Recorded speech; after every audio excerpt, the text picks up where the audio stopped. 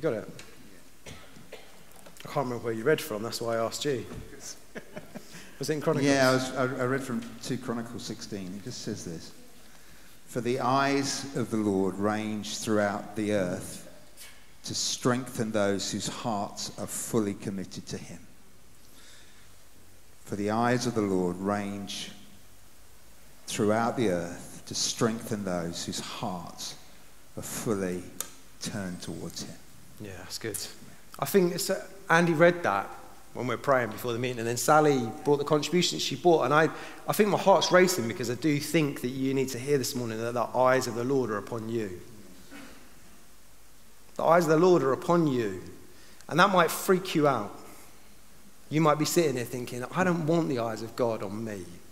I don't want him to see me. I quite like being hidden. That's okay. Fear is an appropriate reaction to God looking at you. That is a completely appropriate reaction to the living God who created your inmost being, who knows every thought that goes before you, that he sees you. And that should make you a bit fearful. It might also make you feel incredibly valued and loved, that you're not unseen. The worst reaction is apathy, though, that you don't care. That is the absolute worst reaction to the eyes of the Lord are upon you. To say, I don't care. Couldn't care if he sees or not. To either say, Lord, please, I'd rather you weren't looking. Or to say, oh, thank you, Lord, that you see me today in my moment. Both of those are completely appropriate reactions, but the worst is apathy towards it. And I want to read a little bit from Acts 16, but as I do, and I went to the back, and you will see, sorry if we wander around, I'm not trying to read your phone while we're doing that or check what you're doing, I'm not. Just wondering, praying, asking, has got good words for you. And my heart all week has just been drawn. David, have you got them? Yeah, I've got them. I just told David if you go to Morrison's for me and get me a bunch of flowers. Oh, you've really made it weird. You've hidden it in another room. Okay, great.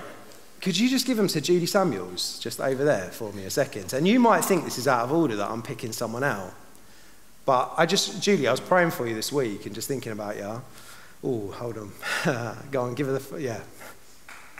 Yeah, but Judy's just over there. She's there. Go on, keep going. Judy's just there. Now that could make you think, why does Julie get chosen? Why does Judy get chosen for a bunch of flowers? Because she does. I ain't got to answer that for you. She gets chosen. Now, I'm going to read Acts 16 together today, and as I read it, you might think it's unfair that God chooses people, or you might think, isn't it amazing that God chooses me? You could look at it two ways. You could say, why? Why does that person got chosen? I'd like a bunch of flowers, please. I think the reason we react like that is because we don't think that God's got enough flowers. If you react in that way, it's because you don't actually think that God's got enough. I haven't got enough. I couldn't say to David, go buy 500 bunch of flowers, but I could ask him to buy one for someone who I just want you to know. God sees you today. We see you. We love you. And in that reaction, God sees and he loves and he chooses. And then we get an ability to respond as well. Judy could have thrown those flowers back in David's face if she wanted. She's very welcome to have done so. I don't want the flowers. I don't want them. You can respond to God in that way. I don't want your love. I don't want you. I don't want to know you. You can do that to God, or you can receive the love of God that he gives freely to you through the sacrifice of his son on the cross. And the danger is if you say, well, why didn't he do that for me? He did it for the whole world. For everyone that would choose to believe, he gave in and of himself because he has enough flowers. He doesn't run out. He can give towards us freely as he chooses, but that should change the way that we respond to him. Because our greatest worship is in response to the God who initiates.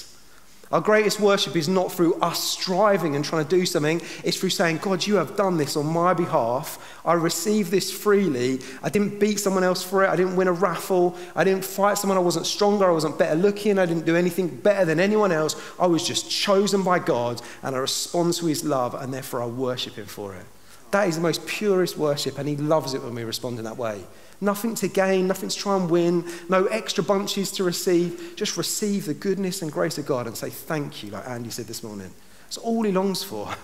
And I promise you, when 500 people gather together and they just collectively say thank you to God, that is a powerful place to be.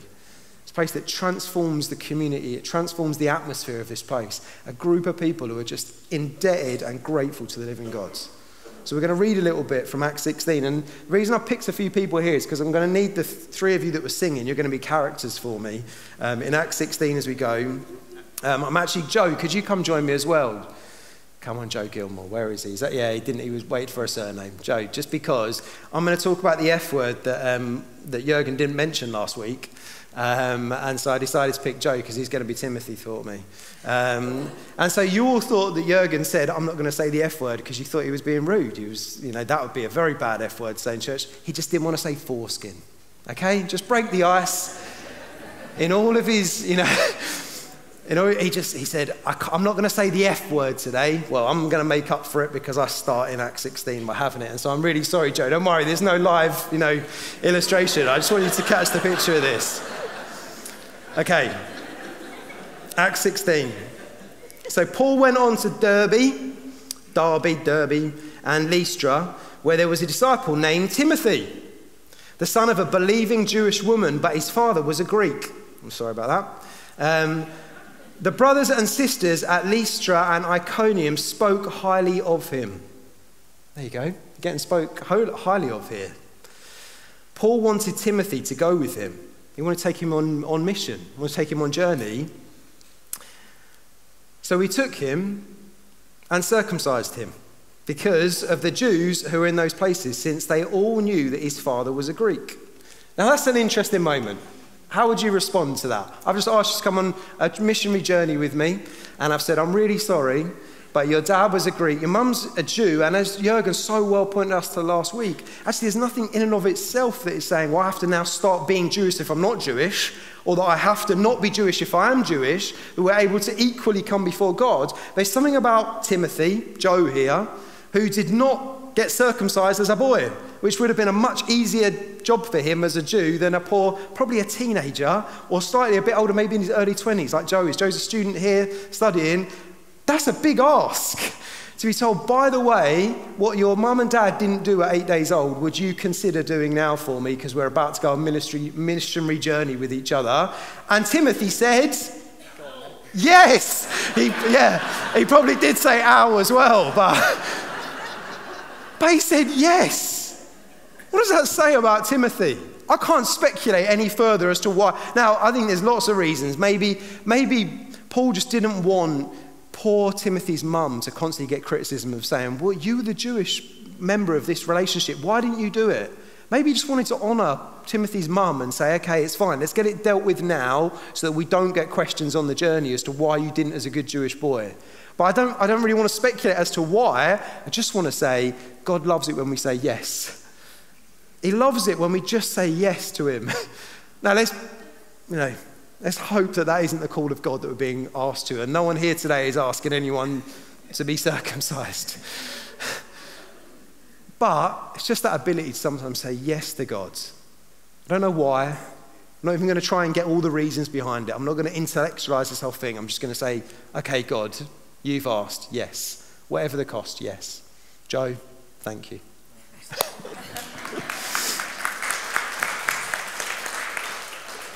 I think it's interesting because Timothy then grows in the faith. That's an interesting way into his own discipleship journey of knowing God. But an amazing part as well, I think that sort of attitude set the trajectory of Timothy's discipleship to be an obedient follower of Jesus. An amazing reaction to have. As they travelled through the towns, they delivered the decisions reached by the apostles. That's maybe interesting as well, because they might have been saying things they didn't want to say yes to. But he's standing there saying, hey, I just asked Timothy to do this. And he said, yes, I'm not asking you to do this. Are you willing as well? Anyway, they delivered the decisions reached by the apostles and elders at Jerusalem for the people to observe. So the church was strengthened in the faith and grew daily in numbers. Amazing. Then they went through the region of Phrygia and Galatia.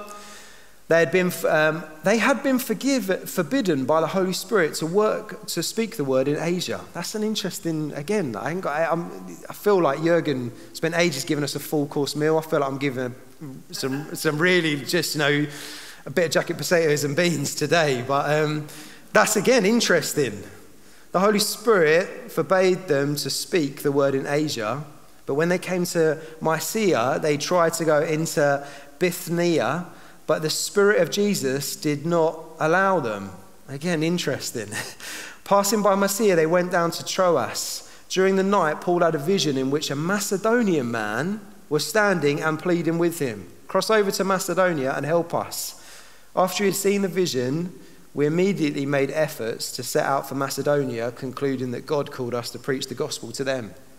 Again, as much as I could I've read a few bits on this week, and as much as I could get to is I wrote down to myself, I don't know how he stopped him, I don't know why he stopped him, but I do know that God stopped him. That's about as much as I got. I don't know how and I don't know why, but I do know who. That's about sometimes we get to in life. I don't really know how this is going to happen. I don't really know why God is doing it, but I do know who's doing it, because God's sovereign and he chooses to do as he pleases. So if he, through a dream, calls Paul and Timothy and says, come on, come to Macedonia, come to Greece, come and preach the gospel here, they say yes. And if he says, no, you can't go into Asia and you can't go into bits of Turkey that you might have been thinking about, if he says no, I don't know why, I don't know how he said no, but they said yes. Again, it's just, I'm simple, so keep things simple for me. Sometimes I won't always understand the how, I won't always know the why, but I do know the who, and I trust him. So if he calls me, I'm going to say yes, because I'm going to say yes to God. Just as a little interlude here before we come across, next week, you might have noticed that I won't reveal it all very quickly, but next week we're going to have an international lunch with each other after church. We really love people just to bring food, to celebrate culture across the Life of This church. We love diversity. We love the fact that God's actually gathered us from all different walks of life, all different nations and tribes and languages and tongues that gathered with each other. I love the fact that this is the most diverse place that my kids come to. Their school is not hugely diverse in Roselands, but church is much more diverse than their school. And I love the fact that friendships they make here are more diverse than the friendships that they make in my community. I wish they had more diverse friendships, but I love that they find them in and through the church. And so next weekend, what I'd love us to do is to celebrate diversity across the room. And I want you to find subtle hints to suggest, because one of our big things we say here is we want you to find unexpected friendships. You don't know. I found loads of best friends in this room, and they just turn up out of nowhere. I didn't realize they were going to be my friend, and then they were. Now, I'm just keep catching Tico's eyes. An Albanian friend of mine, when I turned up here, an Albanian friend who I start playing football with, then moves away, moves back to Albania, moves back to China, turns back up in Eastbourne, and man, how nice is it to be friends again? I love having an Albanian friends. I love that connection. I found that through the church. I found that through here, through this place, through finding my unity in Christ together with someone that's a brother. And I'm going to get to enjoy all eternity with him. And I get to enjoy a bit of it now on this life. And so I'm wearing a t-shirt today, and next weekend what I'd love us to do is find loads of ways to subtly just point references to maybe places that we have grown up, maybe places that we're from, maybe places that our family have been from. And it's interesting because you would wear this and ads immediately presume that this is Ukrainian because it's got yellow and blue, and that's a football shirt, I'm sure you can guess that. But it's actually, it's not a football shirt for Ukraine, although that could be a great thing, a solidarity standing there. This is actually a football shirt. Do you know it? Come on. Do you know it? This team here is Apoel Nicosia. This is a Cypriot team. And the reason I'm wearing it today is because my neighbour across the road, Andreas Artemiou, who's Christina's dad, so Christina comes here, and Yvonne as well. Yvonne's not here this morning, but her husband, he used to play for Apoel Nicosia when he was a boy. So he played from when he was about 21. He played, and he's got newspaper cuttings, and it's his birthday today. So how did I want to honour him for his birthday? I went over the road and I said to him, banged on his window first thing this morning. I gave him a card and I said, I'm wearing the shirt from the team that you used to play for. And he's got a little scarf now for him. And why did I do that? Because I want to make an unexpected friendship. I want to honour a little connection that I've got going on there. Next week, turn up to church and try and find an intentional way to honour other people and find connections with people. Just find it. Just go for it. Bring food, wear a football shirt, wear something. Don't over-stress about what you look like, whether or not someone makes sense of it. You're just showing an act of kindness in connecting with other people. And next week, let's do a bit of that. We're going to sing a bit, we're going to pray a bit, we're going to celebrate that the good news of the gospel went into Greece, didn't it? It went into Greece and it bore much fruit because of this missionary journey that we're looking at today. So next weekend, next Sunday, bring some food, wear some clothes, celebrate your own cultural heritage, celebrate the places that you've come from. What did I say? Did I say something bad? No, did I say wear clothes?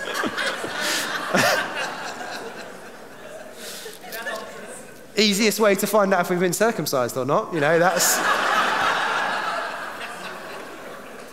That was inappropriate. I'm sorry. I'm sorry. I know. Okay. Come on, let's keep reading God's word, because it's going to be better for us. Okay. Right, so now what I need my characters. So I've got... Lydia's going to stand here. Mattia, you've got probably the worst job, I'm sorry. And boss, you're here as well. You're going to be the jailer in a minute. So Mattia's here. You'll pick up who the characters are in a second. Okay, let's just read this. So from Troas, and you might just want... I know you can't put them up at 2 times, sorry.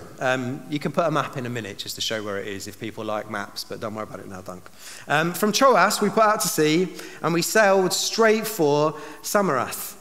And the next day on to Neapolis, and from there to Philippi, a Roman colony, and a leading city of the district of Macedonia. We stayed in that city for several days. On the Sabbath day, we went outside the city gate by the river, where we expected to find a place of prayer. We sat down and spoke to women that were gathered there. A God-fearing woman named Lydia, a dealer in purple cloth from the city of Thyatira, responded to what Paul was saying. The Lord opens her heart, was listening. The Lord opens her heart to respond to what Paul was saying, and after she and her household were baptized, she urged us, if you consider me a believer in the Lord, come and stay at my house, and she persuaded us to. So this is the first character that we introduced to here. An affluent, doing well woman, searching for God. She's looking for answers. There's something here. She's in a place where she's interested, but it's still involved. Now, what was the key that unlocked this woman to knowing God? The Lord did it. The Lord opens her eyes, or opens her heart to respond to what Paul was saying. If the Lord hadn't opened her heart, she would have stayed closed. She might have been searching, but it involved the Lord opening her heart, and in doing so, she responded to God. A woman that was chosen. Okay? Mentioned, chosen. Second one. And as we were on our way to prayer, a slave girl met us. I'm really sorry, it was just the order that you were standing in. A slave girl met us who had a spirit by which she predicted the future. She made a large profit for her owners by fortune telling. As she followed Paul and us, she cried out, "These men who are proclaiming to you a way of salvation are the servants of the Most High God." She did this for many days. I don't know why, again, but Paul was greatly annoyed. Paul was greatly annoyed, and turning to the Spirit, he said, "I command you in the name of Jesus Christ to come out of her," and it came out right away. So what's the key to unlock this slave girl? Now, she wasn't affluent. She hadn't made her own way in the world. She wasn't even really actively looking or pursuing God, but God opened Lydia's eyes, but then this one was just being annoying. But strange way to be annoying, because what she was doing to be annoying was saying, this is a way of salvation. These are servants of the Most High God. There was something though about the Spirit that was at work in her that couldn't help itself but predicting who this one was. She was a bit of a victim, actually, in this situation. She wasn't an affluent woman. She didn't have her own way of making money. She didn't have her way of control. She didn't have her own home. She was a slave. She was a victim of the situation that she found herself in. And yet in that moment, again, chosen by God, God speaks and says, "I command you in the name of Jesus, come out." And it does right away. Again, why? Because God speaks. Because when God does something, it happens. He's sovereign. He chooses as he pleases. We ask, and that's an amazing dynamic here. In that first one, she's listening. God just opens her eyes while she's inquiring. In this second one, she doesn't even ask for the Spirit to come out. Someone else asks on her behalf, but yet God responds to the request here that comes of Paul. Come out. And it does so because it obeys. When our owners realised this, that their hope of profit was gone, they seized Paul and Silas and dragged them into the marketplace to the authorities. Bringing them before the chief magistrates, they said, "These men are seriously disturbing our city. They're Jews and are promoting customs that are not legal for us Romans to adopt or practice." The crowd joined in the attack against them, and the chief magistrates stripped off their clothes and ordered them to be beaten with rods. After they had severely flogged them, they threw them in jail, and they ordered the jailer to guard them carefully. Receiving such an order, he put them in the inner prison and secured their feet in the stocks. So now that's the response to what they've done. Now, third part of God choosing. About midnight, Paul and Silas were praying and singing hymns to God. Again, that's an interesting thing to do in the circumstances. We're called to sing, pray, and rejoice in God. And the prisoners were listening to them. People listened to our prayers. People listened to our singing. Suddenly, there was such a violent earthquake that the foundations of the jail were shaken, and immediately all the doors were opened and everyone's chains came loose. This time, they didn't even ask.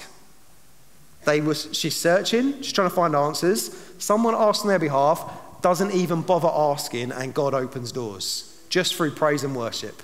Why? Because he's sovereign, because he does what he pleases. God chooses as he wants. He chooses to open someone's heart. He chooses to set someone free from a spirit that has kept them, to deliver them from this spiritual oppression, and he chooses to release people from prison cells. Even that's an interesting connection between the fact he's opening physical prison cells after opening the prison cells of someone's heart where they're stuck and bound because of a spirit that has grabbed hold of them. They can't seem to break free of it. Like we were saying this morning, God, are you shaking some chains off today? I think that's why my heart's racing, because I think God does want to shake some chains off. He wants to set some people free from their prisons that they find themselves in. And then what happens? Everyone's chains come loose. And when the jailer woke up and saw that the doors of the prison standing open, he drew his sword and he was about to kill himself because he thought the prisoners had escaped. He knew it would be his fault. He knew that even though it wasn't even his mistake, he felt guilty for what had taken place. But Paul called out in a loud voice, "Don't harm yourself because we're all here." The jailer called for lights, rushed in, fell down trembling before Paul and Silas, and he escorted them out and said, "Sirs, what must I do to be saved?" They said, "Believe in the Lord Jesus and you will be saved, you and all your household." And they spoke the word of the Lord to him, along with everyone in his house. He took them the same hour of the night, washed their wounds right away. He and all his family were baptized. He brought them into his house, set a meal before them, and rejoiced because he had come to believe in God with his entire household. They are three incredible encounters crammed into this one little moment of just Paul being obedient, Paul and Silas being obedient to arrive into Greece where God's called them to open the word, to search for people, to share the good news of the gospel, and then God does the work. That takes so much pressure again off us as Christians. Because there's a little thing, it's really interesting, like the whole point of Acts is written by Luke. So Luke's picked it up, and actually it's an evangelistic gospel in its heart. It's to try and encourage people to be those that go and proclaim the good news of who Christ is. You would think that the theology or doctrine of election would not do a great job in the middle of this thing. Because if I get told all of a sudden, Mark Poston will get saved regardless, I might not bother doing any work. Because the doctrine of election teaches me Mark's chosen. I don't have to do anything. That could be a really dangerous premise to put in the middle of a book that's meant to encourage us to be evangelistic. Because in doing so, we say, well, it's all God, not me anyway. So I'll just sit around and wait for God to do it.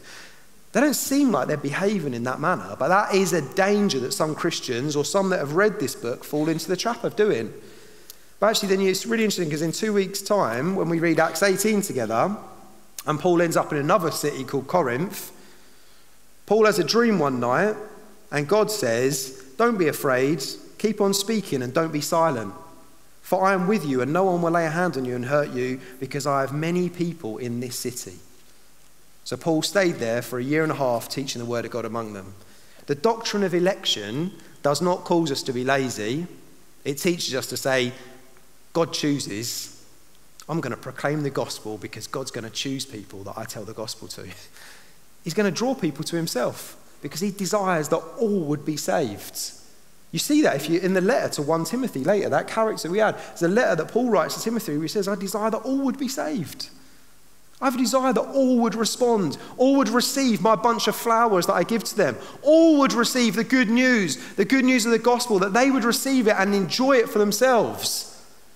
And so as a result, should we therefore not say anything? No, it tells me, say even more. Tell even more people the good news of election, because God has chosen people that will, whether they try against it or not, will respond to the love of God that's being shown to them.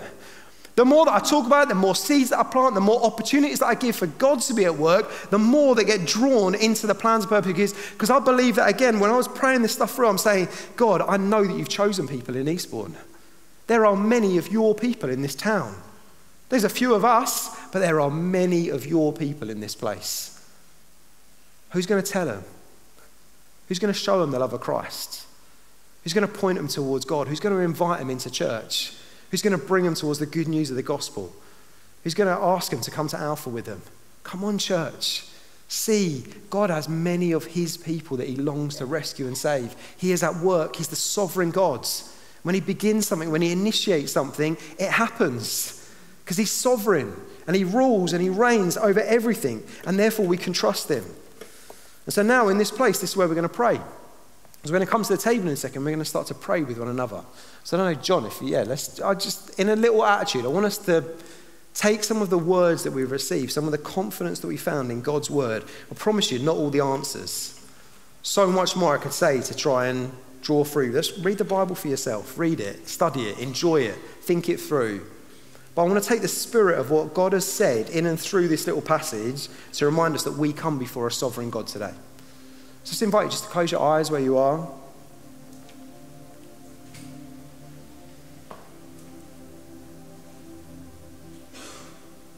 I want to start by saying thank you, God, that election does not allow me to boast. Like Andy said this morning, my password into this is thank you. I don't boast because I'm chosen. I rejoice because I'm chosen. I say, why me? Why did you rescue me? Why did you rescue Lydia? Why did you set free a slave girl? Why did you rescue a Roman jailer? Why me? Whether I was looking, whether I was searching, whether someone else asked on my behalf, whether it just happened through praise and worship, why me, God? And all I can say is thank you. Thank you for saving me. Thank you for rescuing me. Thank you for your eyes would even bother to look at me. Thank you that I would be of any value or worth to you, that you would call me your own. Thank you, Lord, that you've brought me into your people. Thank you, God, that you've included me in your promises. Thank you, God, that you've caught me up in your plans. Thank you, God, that you made a way for me. I didn't deserve it. I know better than anyone else, and yet you chose me. Thank you, Lord. You can just start to say that to him. Just thank him. Thank you, Lord. Say thank you to him. Thank God for his salvation.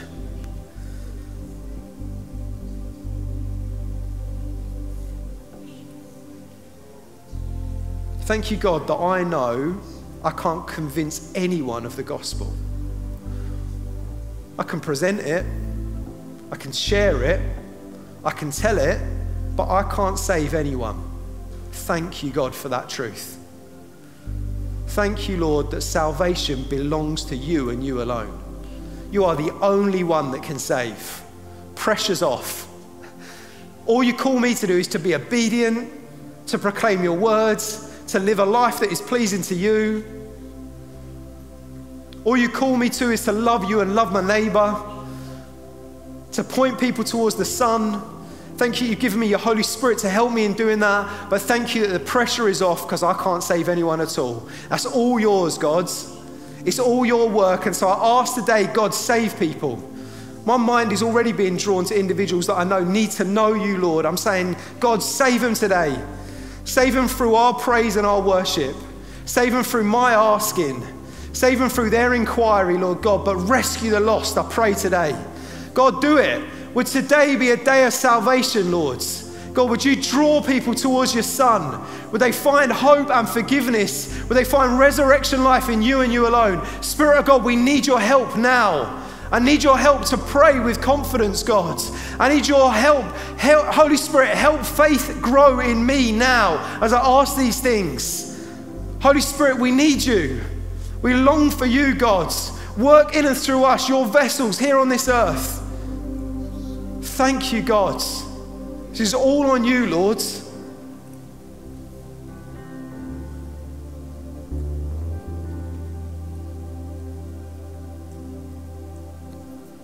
Lord, and I just ask now, just while we've got our eyes closed. God, I just ask my friends that are in this room that feel like they have chains in their arms. We already started this in worship. God, just set them free. Open the doors. Please, God. I want doors that they can walk out of. God, I want to pray people would walk out of those doors full of confidence to know that who the Son sets free is free indeed. If Jesus says it, I am free. He is the true one who holds every key. The keys to life and death are in his hands. No one else's.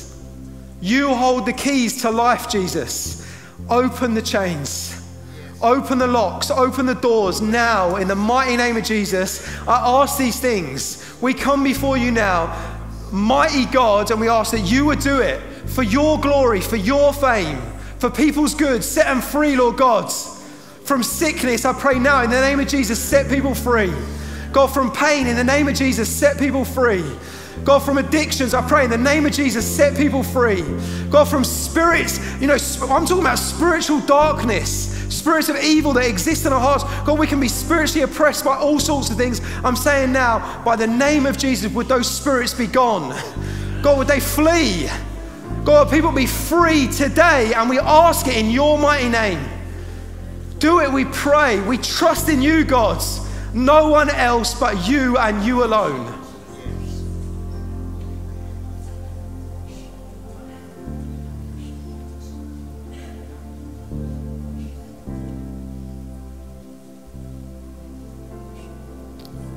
If God's really resting on you now in this moment, would you just stand with me? We've been sitting for a minute. If God's, there you are. I think God's just resting on a few people. It doesn't matter in what part of that is, but if God's resting on you, just stand before him now. The eyes of the Lord are upon you. If you need to know that, stand before the living God. As Andy said, he seeks. His eyes look across the earth. He's looking for people today. He's looking for people to save. He's looking for people to set free. He's looking for people to bless. He's looking for people to open their hearts. Jesus, you see every individual that stands before you now. Give them what they ask.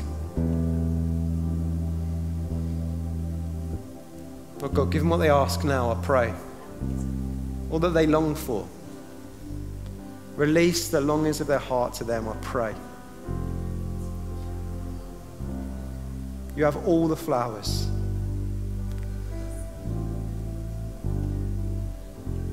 Just pray now, just say. Just think, Tom, God wants to give you a bouquet of flowers now, he does. He wants to give you a giant spiritual bouquet of flowers to say, these are yours. These are for you. Chris, he sees you. Mary, he sees you.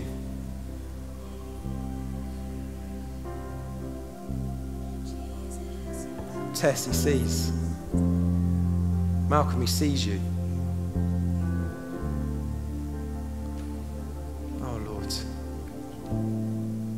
Lord, you see us. Thank you, Lord.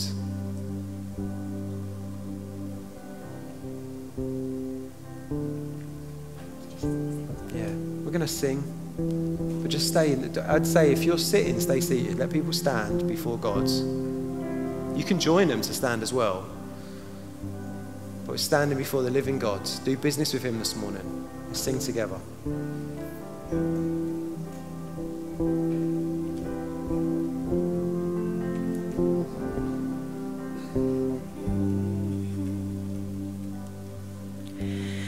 Jesus at the center of